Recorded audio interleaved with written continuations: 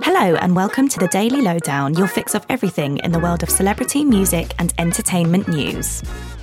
The 2023 Oscar nominations have been revealed and it seems they've sparked controversy after no women were nominated in the Best Director category. The Academy announced 5 directors, including Steven Spielberg for his film The Fabelmans and Martin McDonagh for his film The Banshees of Inisherin. But many were left unimpressed that names including Gina Prince Bythewood, who directed The Woman King, and Maria Schrader, who directed She Said, were not recognised. Other big names to be given a nod for this year's glitzy event include Normal People actor Paul Mescal, who has received his first nomination for his role in Aftersun. There's this feeling, once you leave where you're from, that you don't totally belong there again. The Best Actress nominees include Andrea Riseborough, Angela Bassett and more. You can check out the full list of nominees over on hellomagazine.com.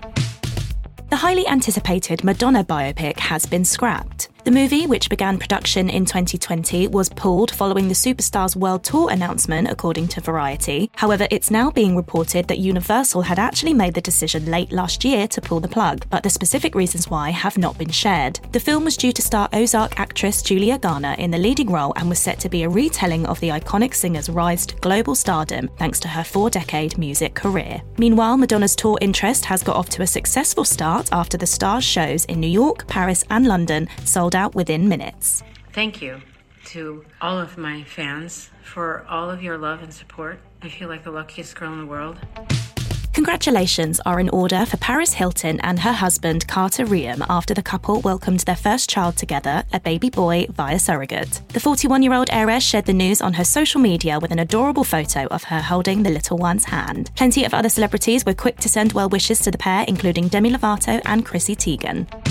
Justin Bieber has sold his share of the rights to his back catalogue for $200 million. The Peaches hitmaker sold the rights to Hypnosis Songs Capital, meaning the company now owns his stake in some of his biggest hits from recent years, including the tracks Sorry and Baby. The huge deal also means that Hypnosis will receive funds every time a song they own is played in public. Justin Bieber is not the only artist to sell off rights to his catalogue and follows in the footsteps of other stars, including Shakira, Justin Timberlake and Iggy Azalea. Travis Scott has been announced as a headliner for this year's Wireless Festival. The trap artist will take to the stage at London's Finsbury Park in July and will mark his return to the event for the first time since 2019. Travis isn't the only big name on the bill, as it's been announced that D Block Europe and Playboi Carti will also headline. More names are due to be announced and tickets for the festival go on sale on the 27th of January. And there's sad news for fans of Panic at the Disco, as the alternative band have announced they have split. The group, fronted by singer Brendan Urie, confirmed on Instagram that the emo pop group will be no more, as Brendan looks forward to becoming a father. The band, who are adored for their hits such as High Hopes and I Write Sins Not Tragedies, are set to embark on a final tour of Europe and confirmed their final show will take place in Manchester in March. Brendan said their career had been one hell of a journey, but that sometimes one journey must end for a new one to begin. And that's your Daily Lowdown from Hello. Check out our social media channels and hellomagazine.com for more news and updates on your favourite celebrities.